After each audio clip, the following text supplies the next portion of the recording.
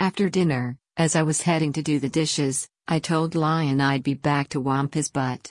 He groaned. If I didn't know better, I'd think he doesn't like to be spanked. Silly boy. It wasn't a punishment spanking. Not really. It was more of a refresher course for his tushy. I decided to use a leather paddle.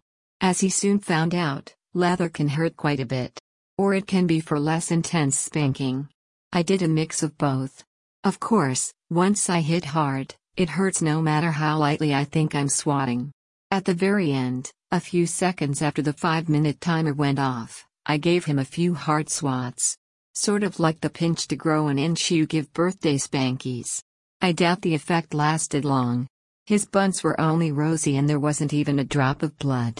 Not that I was trying to make him bleed. It's just a sign that he'll be feeling things for a while. When we snuggled under the covers, I played with my weenie. I didn't expect anything to happen. It was late-ish and under the covers Nookie doesn't usually do much for him.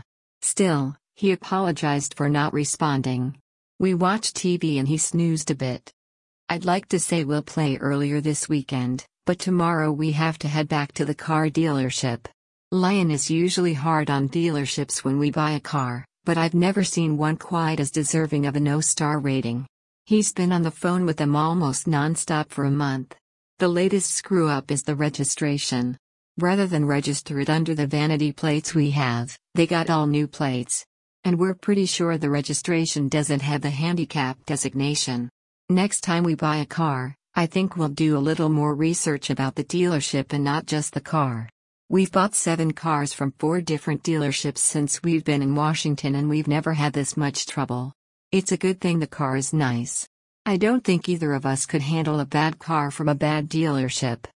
Anyway, I hope we won't be too tired and frustrated to play this weekend.